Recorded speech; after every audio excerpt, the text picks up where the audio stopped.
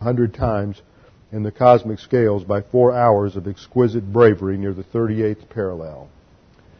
She or he is the nurse who fought against futility and went to sleep sobbing every night for 2 solid years in Da Nang. He is the POW who went away one person and came back another, or didn't come back at all. He's the Quantico drill instructor who has never seen combat, but has saved countless lives by turning slouchy, no-account rednecks and gang members into Marines and teaching them to watch each other's backs. He is the parade-riding legionnaire who pins on his ribbons and medals with a prosthetic hand. He's the career quartermaster who watches the ribbons and medals pass him by. He's the 3 anonymous heroes in the Tomb of the Unknowns, whose presence at the Arlington National Cemetery must forever preserve the memory of all the anonymous heroes whose valor dies unrecognized with them on the battlefield or in the ocean's sunless deep. He is the old guy bagging groceries at the supermarket, palsied now and aggravatingly slow, who helped liberate a Nazi death camp and who wishes all day long that his wife were still alive to hold him when the nightmares come. He's an ordinary and yet an extraordinary human being, a person who offered some of his life's most vital years in the service of his country, and who sacrificed his ambitions so others would not have to sacrifice theirs. He is a soldier and a savior and a sword against the darkness, and he is nothing more than the finest, greatest testimony on behalf of the finest, greatest nation ever known. So remember, each time you see someone who has served our country, just lean over and say thank you. That's all most people need, and in most cases it will mean more than any medals they could have been awarded or were awarded. 2 little words that mean a lot. Thank you. I just finished reading a book this afternoon called Citizen Soldiers by Stephen Ambrose. He wrote an excellent treatment of D-Day that came out, I think, 4 or 5 years ago, and this book's been out for about maybe a year. And it's just a great story of the soldiers, not the heroes, not the major generals, not the tactics or strategies of World War II, but stories about the men who fought all along the way from Normandy all the way to Germany. And it's just incredible to read all the stories of the individual acts of heroism, all the things they had to deal with, all the struggles, fighting through the Battle of the Bulge, fighting through the Herdgen Forest and all of the terrible winter. That was the harshest winter in 40 years that Europe experienced. And how cold they were, and how, because at the upper levels they decided they would probably be into Germany and the war over by Christmas, back in September they stored all the heavy woolen uniforms and their heavy trench coats and everything, put them all in storage. And so when winter hit and they were caught not in Germany yet, having to fight the Battle of the Bulge, they just had summer weight uniforms, and here the temperature was sub-freezing, and they didn't have what they needed. This little thing I was reading from concludes, it's the soldier, not the reporter, who has given us freedom of the press. It's the soldier, not the poet, who has given us freedom of speech. It's the soldier, not the campus organizer, who has given us the freedom to demonstrate. It's the soldier who salutes the flag, who serves beneath the flag, and whose coffin is draped by the flag, who allows the protester to burn the flag. Well, before we get started in studying God's Word tonight, let's bow our heads together, have a few moments of silent prayer, make sure we're in fellowship, then we'll begin to look at God's Word.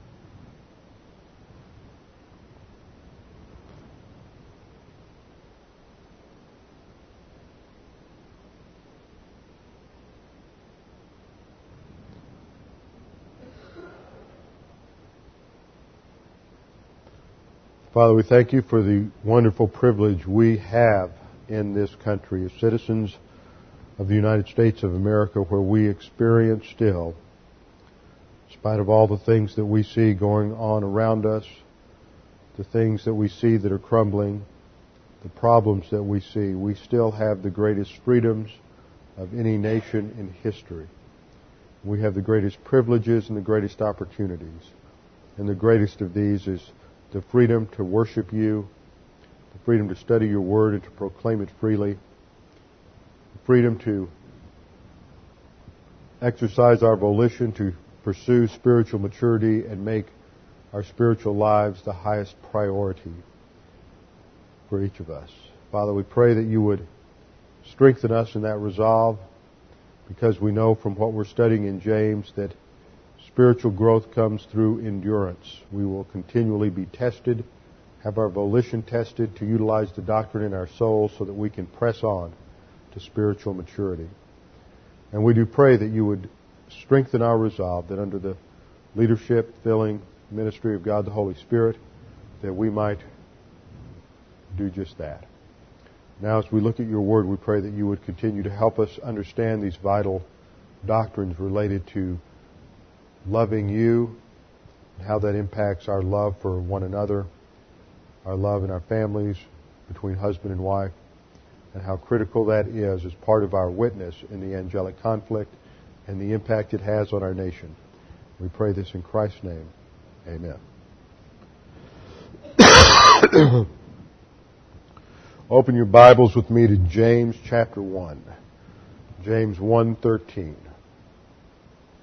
It's where we stopped. I keep going back here because I don't want you to forget that we are going through James 1:12.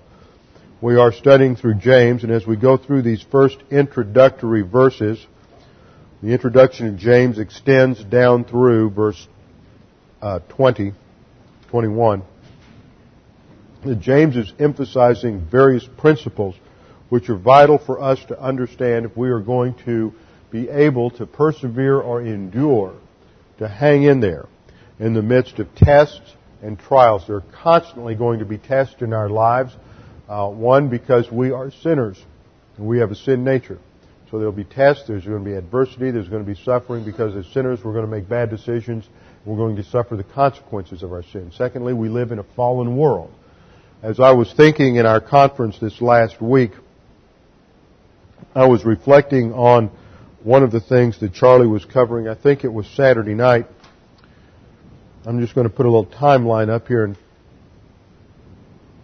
take a little change here. Uh-oh, that's a pen that's completely out of ink or dried up.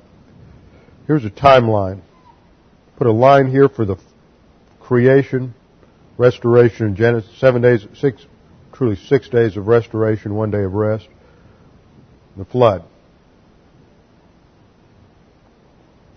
We know from the little bit that Genesis 2 and 3 tells us. Genesis 2 tells us about what the topography was like, what the geography was like, what meteorology was like, and what the zoology was like in the garden. That life was radically different before the fall. Radically different.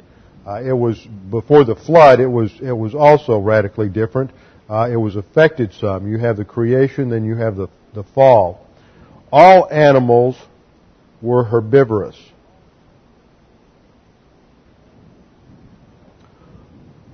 All animals therefore had teeth, digestive system, everything that was that means they ate grass. That was it. They were not carnivorous. Meteorologically, there was no rain, no wind. Wind is vital in any meteorological system. So you don't have rain. We'll put a minus sign there. Minus rain, minus wind, minus snow and ice, hurricanes. You have none of those sorts of things. Geographically, you have rivers diverging. Genesis chapter 2 says that one river flowed out of Eden, and that separated then into 4 rivers. Now, on the earth today, you find a lot of places, for example, where rivers converge. You have the Ohio River, the Missouri River, and the Mississippi River all come together, and various other rivers flow into the Mississippi. But that's converging. What you have, the picture you have in the Garden of Eden is this divergence. So it's a radically different environment. And then with the fall, things radically change. Every person the impact. Nature is transformed. Now the rain and the wind, that doesn't change until after the flood. But the animals aren't herbivorous. There's violence in the animal kingdom. and there's going to be a change. The thorns and thistles are going to spring up. There's a radical transformation that takes place in the environment. So the entire environment, as a result of Adam's sin at the fall, the entire environment of the earth is fallen. Nature is fallen. The animal kingdom is fallen. Plant kingdom is fallen. Mankind, everything is impacted by that sinful decision of Adam. And what that means is that we now live in a world that is fallen. And when we talk about testing, we not only possess a sin nature inside of us, but we're living in a cosmic system. Inside the cosmic system that has been seriously, radically impacted by evil. So that things are not at all what they ought to be. And in some ways we know that deep inside, just as Romans 1:18 tells us that we know in some way, every human being from birth, that there is the evidence within them that God exists. So when you get to Romans 8, it talks about how the whole creation is currently groaning under the curse of sin, and that man is aware of this, and he is also, because of this pressure from living in a fallen cosmic system, is looking forward to redemption. For the believers are looking forward to the redemption of that, of the cosmic system. So what we see is that internally we have a major problem with the sin nature. Externally we have a problem because we live in the cosmic system that is affected by evil. And then beyond that we have the angelic conflict, which these two may be passive. Sin nature can be active, also passives. The cosmic system can be active or passive to us. And what I mean by passive is it's not actively doing something, picking out you to pick on, but that a hurricane can hit any number of people, a tornado can hit any number of people, a blizzard comes down, or ice storm just wipe out any number of people. These are sort of active, passive types of activities. The angelic conflict, because you are a believer in the Lord Jesus Christ, you become a specific target. Somebody may have told you when you first became a believer, they might have you might have met somebody with Campus Crusade. I never did like their little track. It's called How to Have a Happy and Wonderful Life. Of course, they leave out the fact that you will now become a target for Satan in the angelic conflict. But you become a target. So all of this is the source of adversity and testing in life. And this is the thrust of James' epistle, is to teach us how to handle adversity and testing. From the Scriptures we have 10 stress busters that we develop theologically, extrapolated from the study of Scripture. These are techniques or skills that we use, that every believer can use in order to advance to spiritual maturity. These start with the simple one of confession, 1 John 1:9. If we confess our sins, God is faithful and just to forgive us our sins and cleanse us from all unrighteousness. Let me show you what you're doing. Here you are. This is your soul made up of your self-consciousness, mentality, emotion, volition, and conscience. When you are protecting your soul, the Bible uses the analogy that God is our fortress. He builds a fortification around our soul. This is it in a very rough drawing. We're in the middle. There's an entranceway into that fortification, which is the use of 1 John 1:9.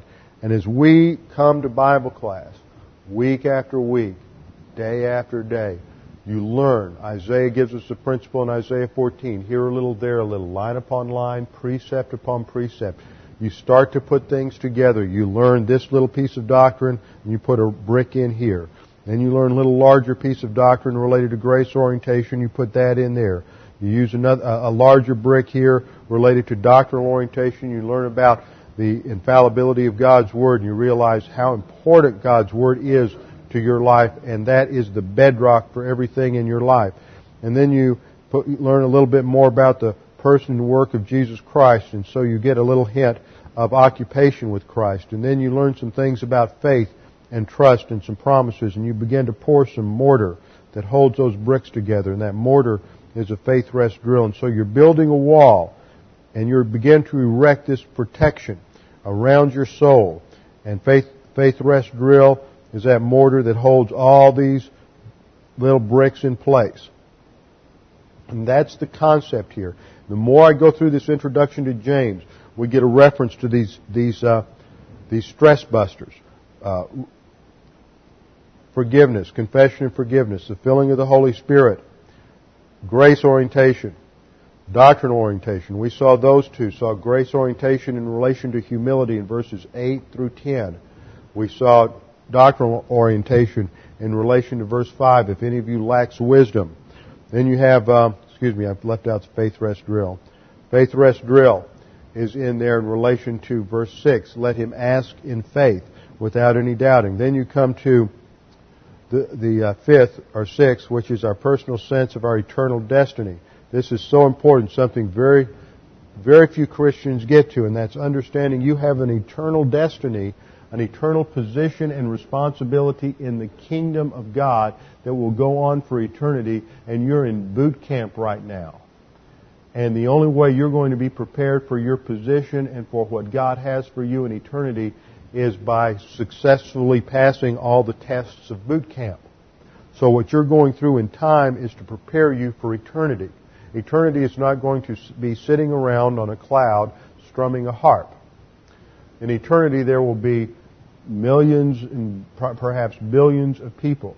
We will rule over the angels.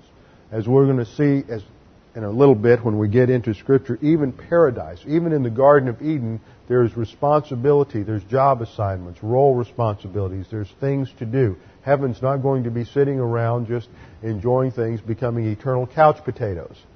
There are going to be jobs to do. There's going to be responsibility. There's going to be a hierarchy of responsibility, rulership, reigning in the kingdom. And all of this is going to be dependent upon who gets prepared. And the basic principle there is that God uses prepared people. God does not use prepared people, so we are in the process of getting prepared right now. Then we go into the love triplex. I keep running out of ink. Running out of ink and running out of a voice. Oh well. Love triplex. 3 parts to the love triplex. First part is personal love for God. Second part is impersonal love for mankind. And third part is occupation with Christ. And that leads us over into the final part of the block, which is our inner happiness. Inner happiness is the goal of James' instruction. His initial command in James 1:2 is to count it all joy, my brethren, when you encounter various trials. How do we do that? I think that's what this whole epistle is all about. He's going to give principle after principle after principle so that you can grow, because this takes maturity. You don't learn everything you need to know to be able to experience that tranquility and contentment and calm that is ours, that is beyond rational thought, that is ours, that comes at that moment that we are trusting Christ in the midst of trials and we can sail through. I was reminded of this when one example of this I forget who made reference to it at the conference, but it's that great hymn, it starts off with peace like a river. What is that hymn?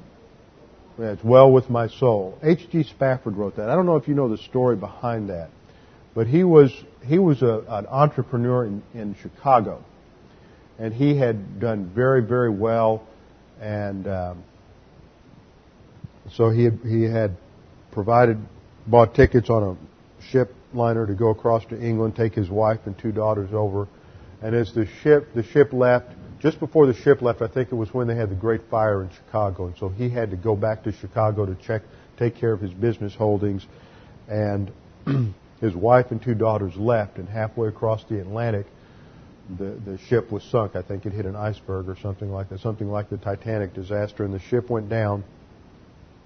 And his wife wired him 2 words: saved alone. Both daughters were lost in that tragic shipwreck. So he immediately made plans to go to England, came to New York, caught the next liner that went over, and had the captain notify him when they reached the spot where that accident had occurred. And there, as he watched the sea billows roll, he wrote that hymn, which is a great testimony to the fact that as he was focused on the realities of Jesus Christ, the consequence of that was peace. Peace in his soul, that no matter how the adversities of life may roll over us like huge waves, there will be stability and peace and contentment in our souls, inner happiness. So we're studying these different skills, these different stress buster techniques as we go through the passage. And we're down at the end of verse 12, which says, "Blessed is a man who perseveres while being tested." Perseveres, endures, who hangs in there. For once he has been approved, he will receive the crown of life. That's a personal sense of your eternal destiny. We're moving towards a time when we will be evaluated and rewarded on the basis of what happens in our spiritual life here on earth. He will receive the crown of life which the Lord has promised to those who love Him. Not all believers love the Lord. That is clear from this passage. Not everyone will receive the crown of life. Not everyone will pass the tests. Not every believer loves the Lord. Some do, some don't. A lot of people talk about it. Very few people understand loving the Lord, mostly because very few people understand what love is. Now, we learned a principle this last week in our study that if you're going to say something about any subject whatsoever, if you really want to understand a subject as a believer, then your starting point must always be the Word of God. You must first go to the Scriptures and find out what God has to say about that subject. Otherwise, no matter what you learn about it, it may always be cast in the wrong framework. It may always have a little bit of a disorientation to it. And the problem that happens when we discuss the subject of love is that people come to it with a boatload of presuppositions from their own experience as to what love is. And they think of love in terms of human emotions and in terms of their human experiences. They think of it often in sentimental ways, often in shallow ways, often in these ways that don't do justice to God whatsoever. And because they are impugning God's character by attributing human love to Him, they have real problems understanding basic doctrines like eternal security. Because for them, love is something that is transient and it's emotional. One day it's up and the next day it's down, and it's based on the approbation given to the object of love and on their behavior and how they look and how they act and what they do. It's very conditional. They can't conceive of God having any other kind of love, and so they have real problems whenever they commit sins with how God can still love them. How can God still love me when I've been so bad? I went out on a bender last night and I got drunk and who knows what I did, and how can God still love me? And because they don't understand love, they're trying to start with man over here, start with a human being or a human concept of love, with human viewpoint. They start here and try to understand God. They never understand love. You always have to have your starting point with the Word of God. So we have to look at Scriptures and see how the Scripture talks about love. Now in English, we only have one word for love. But the Greeks had several words, and the Scriptures use two. The first is the verb phileo. Phileo. This relates more to that sort of love which is between friends. It has more of an emotional overtone to it. It indicates some level of rapport and closeness. In fact, God never, in the passages in Scripture where it talks about God's love in terms of phileo love, He never has as its object of God's phileo love unbelievers. That's one reason why you go to that passage that everybody misuses in Revelation 3:21. Behold, I stand at the door and knock. If anyone hears my voice and and lets me come in, I'll come in and eat, sup with him and dine with him. And they use that for salvation. And the problem is, in the verse before that, it talks about how God has phileo love for these people. So they're already believers. That's in the letter to the church at Laodicea, and God says, I love you, phileo love. Well, He only has phileo love for believers. So these are believers. It's not a salvation verse. It has to do with fellowship. It has to do with using 1 John 1:9 and confession. The second word is agapao. Agapao. A-G-A-P-P-A-O. Or its noun form, agape. A-G-A-P-E. Now the thing is, when you look at agapao love or agape love, that's the word that's used everywhere of God's love, from John 3:16, Romans 5:12, passages like John 13:34 when Jesus says, a new commandment I give unto you, that you love one another. John 15:12, this is my commandment, that you love one another just as I have loved you. To passages like Ephesians 5:25, husbands, love your wives just as Christ loved the church. And then it goes on later on in that passage in about verse 28, talking about husbands, love your wives as you love yourselves. And in Ephesians 5:28, love your wives as you love your own bodies. So this one word, agape, covers a lot of territory. We're going to describe that territory by drawing a circle. That circle represents agape love. Now within that circle, as we look at how the Scriptures describe God's love, we have to remember another principle. This too is clear from the Scripture. We have to look at the character of God. Character of God has as part of its makeup perfect righteousness, absolute justice, and love. These three attributes, as well as all of God's attributes, always work in harmony. There's never any conflict. There's never any disagreement. The righteousness of God establishes the standard of God's character.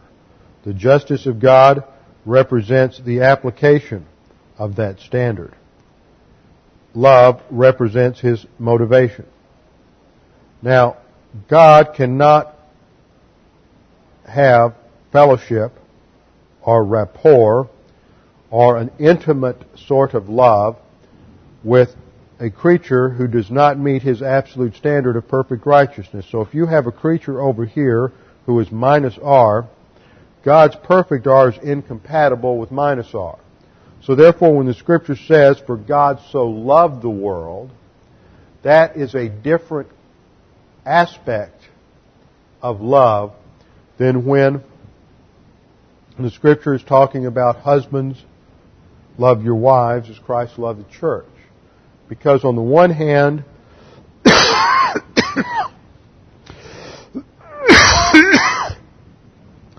in this relationship between God and fallen man, there's no compatibility. I hope that in a marriage there is compatibility between husband and wife. Now there may be times of disagreement and harshness, and that's when you need to use impersonal love. So what we see here, and I think I'm going to try to just diagram this by putting a line through the middle of this circle, that the foundation for agape love is that which we call impersonal love. Impersonal love is defined as a love that is based on the character of the one who is doing the loving, not on the character or the looks or the attributes or behavior of the one who is loved. Because God is the one who is doing the loving in salvation, this is absolute stability and never changes. Nothing that the creature can do can ever change that love. That's the foundation. On top of that is built personal love. Personal love that does not have a foundation on impersonal love is very shaky and won't stand up, because as soon as something happens, something drastic happens, something changes, then that love is threatened. It must be built on that. Now, we're studying the concept of personal love for God because that's the subject of this verse. That's what's referred to here in verse 12. And we're there because it's something that is rarely understood today. And if we are going to be pursuing or advancing in the spiritual life, then what we have to understand is what personal love for God is.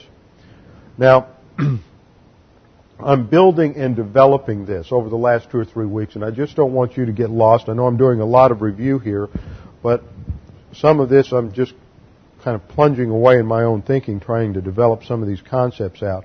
In personal love for God, we've seen 2 things that are commanded in the Scriptures. One is that we are to have an extreme devotion to God, such that He is the highest priority in our life. We are commanded to love the Lord our God with all our heart, with all our soul, with all our mind. With every bit of energy that we have, we are to devote ourselves to the Lord. And this is in Matthew 22:37, as quoted from the Old Testament, Matthew 22:37. Second thing, this is very active. This is a very active form of love. Secondly, we have a more passive aspect to this, and that has to do with fear or respect. Fear or respect. That has to do with Proverbs 1:7. The fear of the Lord is the beginning of wisdom, beginning of knowledge. Fools despise wisdom and instruction. Now, I'm going to make some moves here in terms of application. We have these 2 aspects of personal love for God. So whenever we talk about personal love,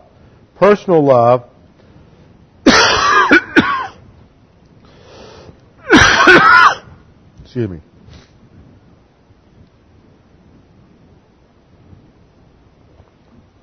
Personal love involves devotion on the one hand and fear and respect on the other hand.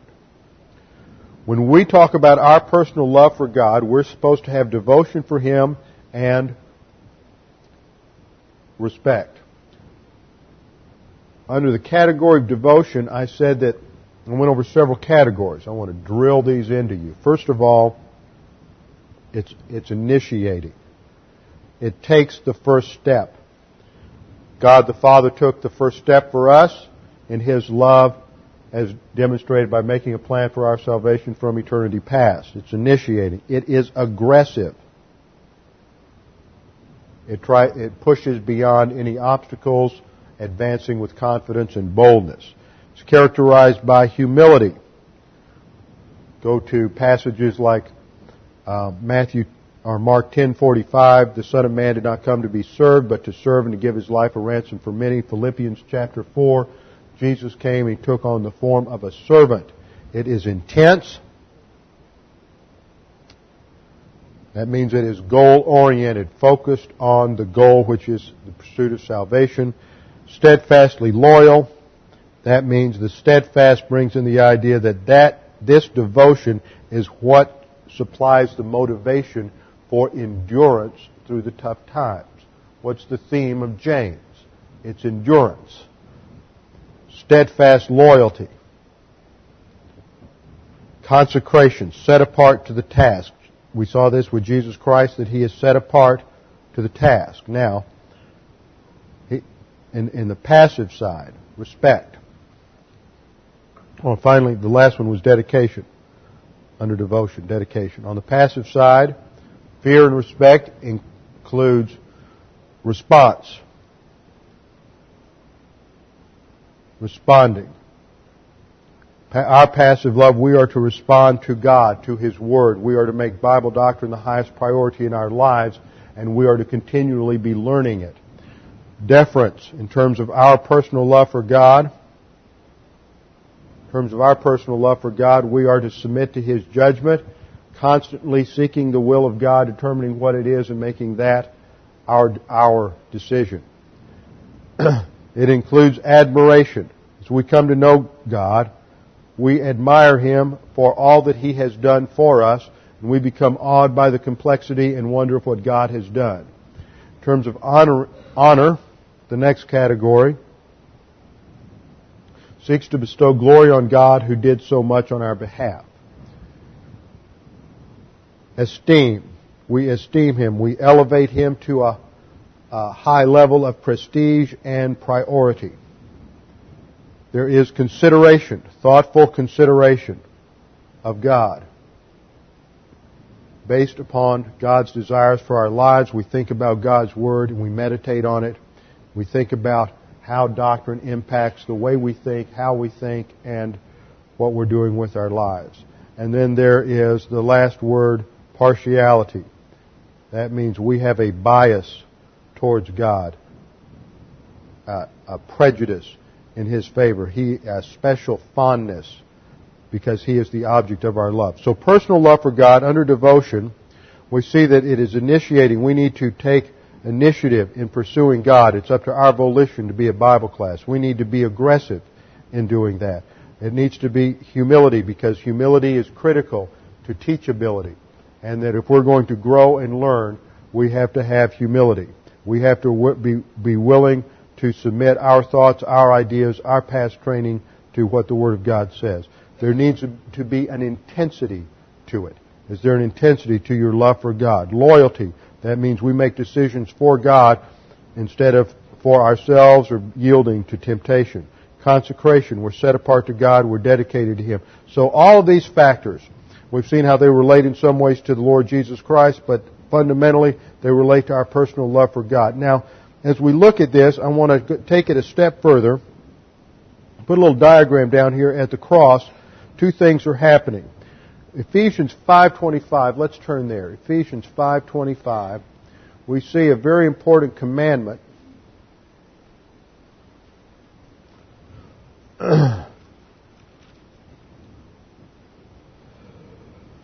Excuse me, Ephesians 5:25, yes. Husbands, love your wives, just as Christ also loved the church and gave Himself as a substitute for her. The Greek preposition there means substitution. Husbands, love your wives. That's a command. You must love your wives in the same way, comparison, that Christ loved the church. Now, two things are going on here. First of all, there is impersonal love at the cross. Impersonal love because man is minus R. So there's impersonal love directed towards man, and that's motivating Jesus Christ to go to the cross and die as our substitute. Secondly, there is personal love for God motivating Him, because while He is on the cross, during those 3 hours, all the sins of humanity are imputed to Him, and during that time, God is going to judge Jesus Christ for every one of those sins. He is going to go through the most incredible torment you can ever imagine, because He is perfect righteousness, and He who knew no sin was made sin for us. And He is motivated to do that because of what? His personal love for God, devotion to God, initiating grace in eternity past, aggressiveness in taking on the role of kenosis and becoming a man, the perfect humanity and perfect deity, humility, intensity, steadfast loyalty, consecration. All of these are part of that personal love for God that's motivating Him on the cross. Then we take it a step further. He's got impersonal love, but that's directed towards what? All mankind.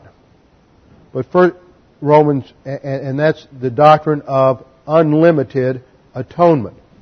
John 3:16, for God so loved the world that the whole world, not just a few people, the whole world, that He gave His unique Son, that whosoever believes on Him, whosoever, anybody.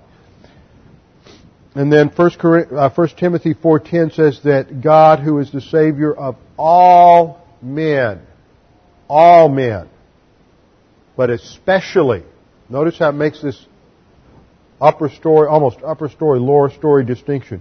The Savior of all men here, but especially, there's something special going on, especially believers. So, at the cross, Jesus is viewing all mankind through impersonal love. All mankind. But in His omniscience, He knows that in the plan of God, God is going to be calling out a unique body in the church age known as the church, and that will be the bride of Christ. And in anticipation of that, Jesus Christ, looking at believers as His future bride, in His omniscience, is exercising personal love. That's why in this passage Paul is making the analogy between husbands here to wives as Christ to the church. Because it's not talking about Christ to unbelievers that would be just impersonal love. And he's saying more than husbands, you need to have impersonal love for your wives. That's could be a rather dull, passionless existence if all you had was impersonal love for your wives. There's something more going on here. And it brings in this idea of personal love. That's the point of the analogy. In the same way that Christ has this personal love for the church. That's why I've taken the time to go back to passages and to relate to passages and doctrines in Christ's work as to why Christ goes to the cross for the church and how that relates to His personal love for the church and how these attributes then impact husbands, your responsibilities within the home. But this is difficult and we have to have some background for it. So let's go back to Genesis chapter 2 and understand the divine framework for marriage. If you're going to understand anything about love, you have to start with where we're going to start second hour Sunday morning with John 3:16. If you're going to say anything about love to anybody, you have to start understanding love by understanding God's love. If you're going to say anything about marriage, if you want to understand anything about the role of the husband or the wife, then you have to go to Genesis chapter 1. First thing, Genesis 1 verse 26.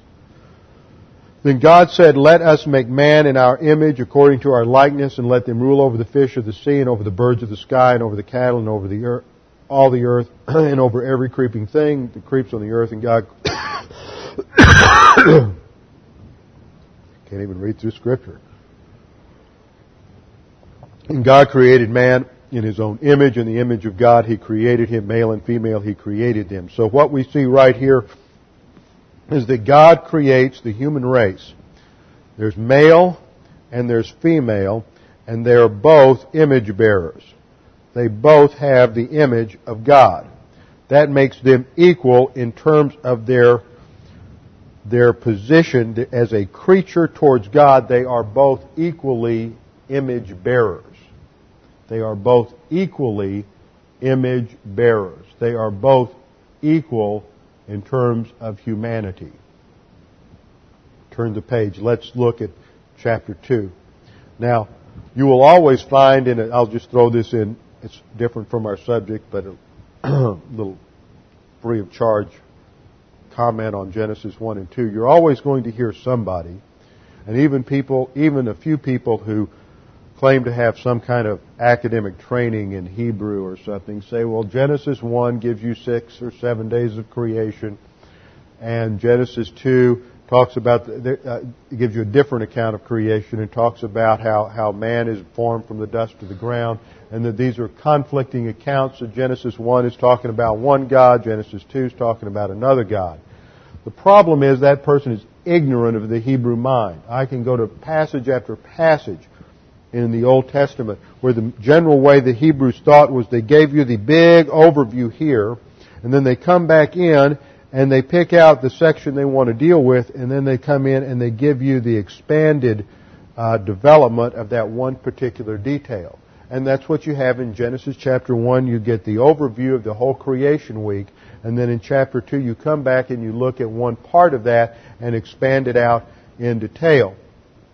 Now I want to look down at Genesis 2:15 to see what happens to man. We're going to specifically focus on the man here and the impact of the fall on you men, on we men. The Lord took the man, Adam, and put him into the Garden of Eden to cultivate it and keep it. Now we have two interesting words here in the Hebrew. The word that is translated cultivate is the Qal infinitive construct of abad. And that's spelled A-B-A-D. And it means to serve, to slave. The noun form would refer to a slave. To work. You mean there was work in paradise? Yes. There was work in paradise. There was responsibility. That's what I'm getting at. This relates to Adam's, to the first divine institution, number one, which I call individual responsibility. Adam was given responsibility in the garden to work the garden, to serve God there. He was to serve God by working and developing the garden and taking the basic things that God had given him in creation and then developing it in the image of God, just as God created. Adam too was in the image of God to create. He is set over creation to rule and reign creation. So he has responsibility and he has tasks. And God gives him, as part of his responsibility, a warning related to the tree. Verse 17, he can eat of any tree, but not from the tree of the knowledge of good and evil. Then verse 18, God says it's not good for the man, the male, to be alone. I will make a helper suitable for him. And this is the first indication that we get that the man's job, he is the primary worker. He is the primary worker. He's the one who carries the load of responsibility in the garden.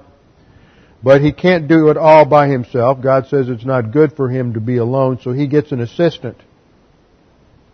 He gets a helper.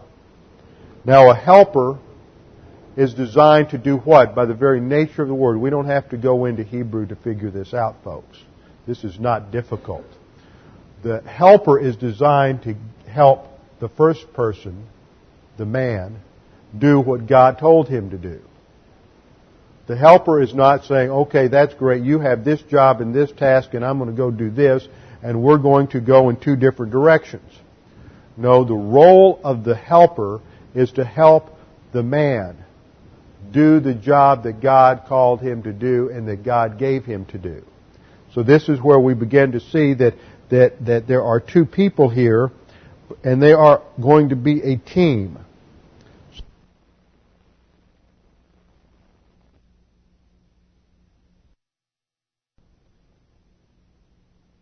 Partnership in marriage, I think that may not be the right nuance because partnership indicates almost a bilateral equality of everything. I prefer to use the word team. What we have is a team that's placed in the garden. And that team is given certain responsibilities. Player number one is responsible to take care of the garden, to work, to till it, and fulfill his responsibilities. And since he can't do it all by himself, he's given player number two to come alongside and help him in performing that task. But they both need to be oriented to a task. Now, there's something else going on here. Player number one is placed in the garden with this particular test. Why is that test there? That test is there because before any of this ever happened, we don't know how long before, but sometime back in eternity past, God had created a race of rational creatures called angels. The highest of those angels was a creature called Satan. Satan, or Lucifer initially, which meant light bearer. And Lucifer was the most beautiful, the most intelligent, the most talented of all of God's creatures. In fact, he had the highest role of all the angels and was set over the angels. And God gave him tremendous responsibilities. But he began to look at himself in the mirror, say, mirror, mirror on the wall, who's the prettiest angel of them all? And it always came back Lucifer. So he wanted to have all the worship of the angels. And we don't have time for it, but if you look at the Hebrew in Ezekiel 28, it indicates that he is also the worship leader. He almost serves like a high priest to all of the angels. And he gets tired of being the one who is the intermediate, the mediator between the angels and God, and he wants all that worship and glory for himself. So Isaiah 14 gives us the five I wills. Satan wants to be God. Lucifer wants to be God, and he falls. And then there's a big trial. A number of the angels went with him. 1/3 of the angels went with him. and there is this enormous trial that takes place in eternity past. And God, who's the Supreme Court of heaven, God executes a judgment which is eternity in the lake of fire. And Satan, we deduce from Scripture, fires a charge, how can a loving God send His creatures to heaven? So God says, okay, I'm going to demonstrate why all of this is important, the implications of humility as opposed to your arrogance, the significance of service, the significance of grace, and I'm going to show my justice and righteousness, and we're going to do it through a test case called man, and I'm going to take this planet that you've ruined, and I'm going to set it out here and create a universe and place man there in the garden, and he's going to be the test case, and we're going to see how fair and righteous and just I am. That's the background. So issue number one is going to be the test of the number one player, how he responds to the test. There's another issue, folks. It's a team game. It's a team game. And the team fell. The team failed. So what happens is that not only do you have issues that relate to the individuals because of their fall, but you also have issues to play out in human history related to the behavior of the team. In the Old Testament, all you have is the divine institution of marriage, which is related to believer and unbeliever alike. But the stakes go up when you get to the church age, because you get new revelation directed to believers in the New Testament related to marriage. In Ephesians chapter 5 and in 1 Peter chapter 2 and 3, you get new information which says and tells us that there is going to be higher expectations of church age believers in marriage, because the first marriage failed, and we're not only going to demonstrate through church age believers that God is gracious and just in all that He does, and we're going to demonstrate all of these principles through the unique spiritual life of the church age, but we're going to do it through this new team called a Christian marriage. And it's that Christian marriage that has a critical role to play in, as witnesses in the angelic conflict. So, a Christian marriage, any marriage, first of all, any marriage is made up of one male and one female. God did not create a marriage for two people of the same sex. Christian marriage is made up of a male believer and a female believer. But they've got problems to overcome as a result of the fall. And we have to go back to the original design and the original situation in the garden, and how God designed the role for the male and the female, and how God created them if we're ever going to solve the problems created by the fall. God created them male and female, and the male has a male soul, and the female has a female soul. And the male soul is designed to be an initiator. He is the leader. He is the responsible one. And the female soul is the responder. Now, earlier when I talked about testing, I brought out the point that sin had a universal damaging effect on every aspect of creation. We know, we look around and we know a lot of guys, boy, they couldn't initiate their way out of a wet paper bag. Right? Some of you women dated some of those guys. And guys, we know there are some women who couldn't respond their way out of a wet paper bag. And we tried never to date those kind of women. That's because everything's been affected by the curse. Everything's been affected by the fall. If you're going to have a radical transformation in the physiological structure of a lion's digestive tract so that he can no longer be gramnivorous and can only be carnivorous, what kind of effect do you think it's going to have in the realm of the soul? The souls were damaged. They're still in the image of God, but they're corrupted. The souls of male and female are damaged and impacted by the fall. So that God's original design, where man is the initiator and the woman is responder, is now all out of order and all askew. And we're going to see this in the next chapter. Turn the page to Genesis chapter 3, and we'll pick up with the curse. We'll pick up with the curse in verse 14. We'll just get the context to read through it. God is outlining for Adam and Eve the consequences of the fall. And the serpent as well. He's going to address each one. We're not too concerned here with the impact on the serpent, but we'll mention it just so it's familiar to you for background in future studies. The Lord God said to the serpent, because you have done this, cursed are you more than all cattle and more than every beast of the field. Go on your belly shall you go. So there's a radical zoological transformation right there. The serpent was different, functioned different, looked different, acted different, and walked upright and talked prior to the fall. Did other animals talk? I don't know. Somehow somebody may say, you really believe that? That's what the Scripture says.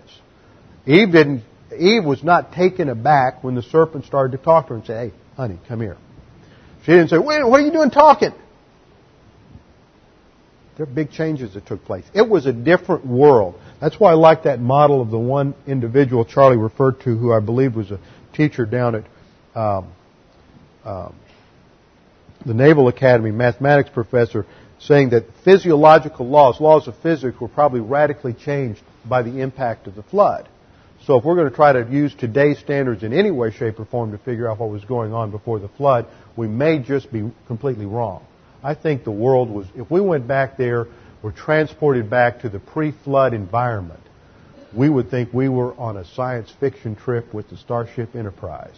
And we were on some other planet in some other galaxy far, far away. It would be that different. So the serpent is now going to crawl on his belly, and dust shall you eat all the days of your life. I will put enmity, that's hostility, between you and the woman, and between your seed and her seed. Her seed is going to refer to the Lord Jesus Christ. And he, that is the Lord Jesus Christ, shall bruise you on the head. That's a fatal wound. That's what occurred on the cross. You shall bruise him on the heel. That's just a temporary wounding. That was Satan's attempt to destroy Jesus Christ on the cross. So this is the first prophecy of salvation.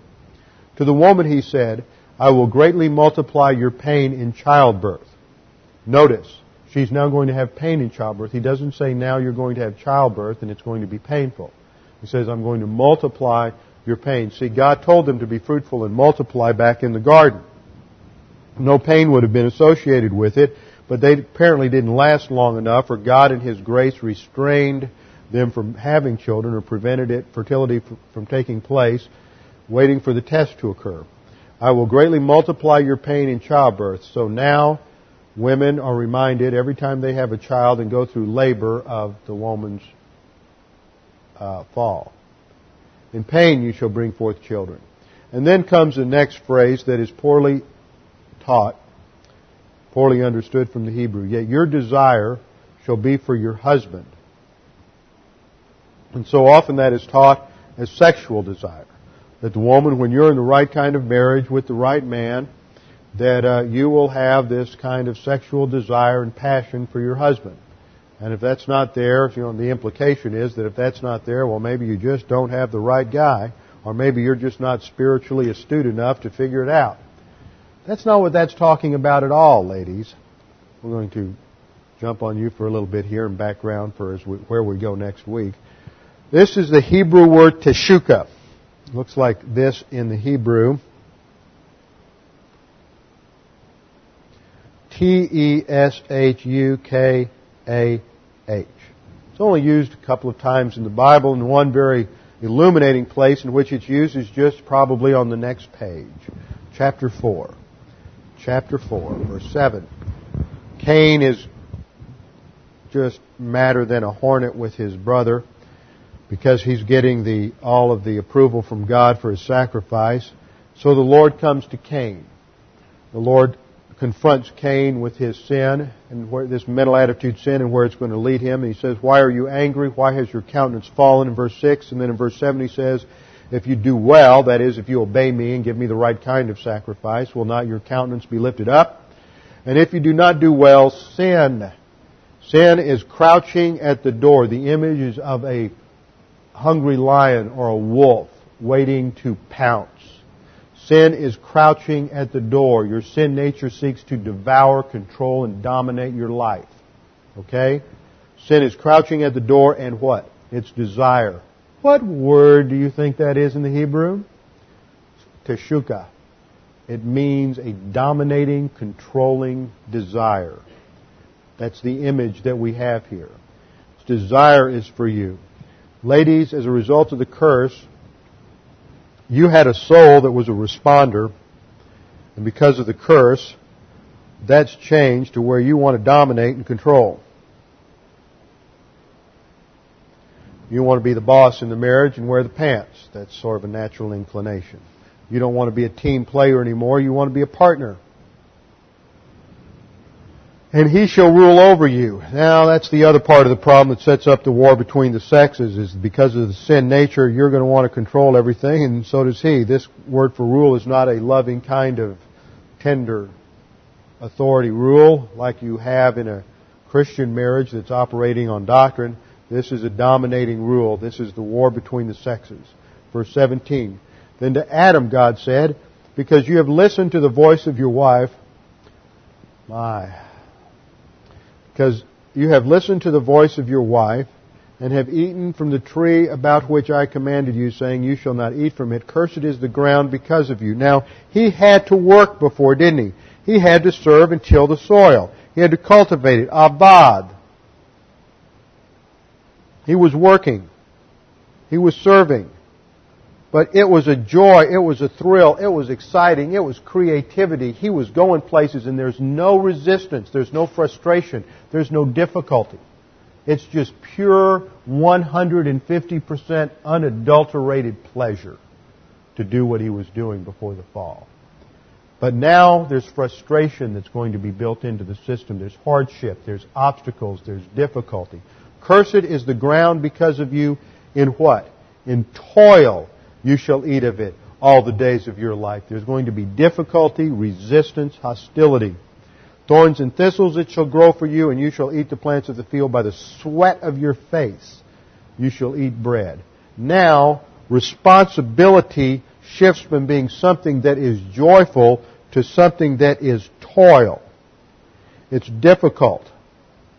We don't like toil and difficult. We don't like to deal with things we can't control, so the woman wants to dominate up here, and the man has a tendency to want to avoid responsibility.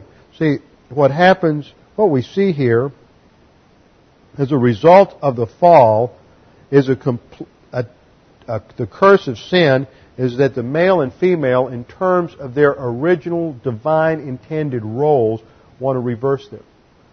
Under the sin nature, the man wants to be the passive responder, because, man, to go do what I need to do is the active leader in the home, the one who's leading the charge. There's a lot of resistance and hostility out there, and it's toil and it's sweat, and I don't want to do that. And the woman says, I'll be the team leader. That's what I want to do. And that, if you want to understand anything the New Testament says about the role of women and men in the church, in marriage, or anything, Paul always goes to Genesis 2 and 3. He always goes here. Why? Because you have to understand what the impact of sin on the different members of the team. If you're going to understand why we have the problems we have in the marriages we have, and what we have to do about it. And the only solution begins at the cross. And it's only by coming to grips with what happens at the cross and the grace of God, which underlies our perceptions of impersonal love and personal love, can we go forward in the Christian life. So we have to understand that the solution to reversing the curse is grace. Grace is what exemplified by what happens at the cross. Let's go back to our passage in Ephesians chapter 5. Well, our time's just about up, and so is my voice. Next week we'll come back and we're going to look at Ephesians 5, and we're going to cover the doctrine of the dance. You won't want to miss the doctrine of the dance, because the doctrine of the dance is going to help you understand how it all works. So let's bow our heads, close our eyes. Father, we thank you for our time studying your Word today and seeing how these things do impact and explain so much of what we deal with each and every day, and how these things explain some of the tensions in our marriages and the difficulties we have, and how you've provided the solution, because from eternity past you knew that all of these things would be, and yet you have given us everything we need to reverse the impact of our sin natures and the impact of the curse, in order to exemplify in not only our individual lives but in our marriages everything you intended in the first marriage as a testimony of your grace and your power in the angelic conflict. So, Father, give us that intensity we need. Help us to understand these doctrines, that they can motivate us from our personal love for you to pursue complete obedience in all of these areas, that not only our lives but our marriages will be a tremendous witness for you in the angelic conflict. We pray this in Christ's name. Amen.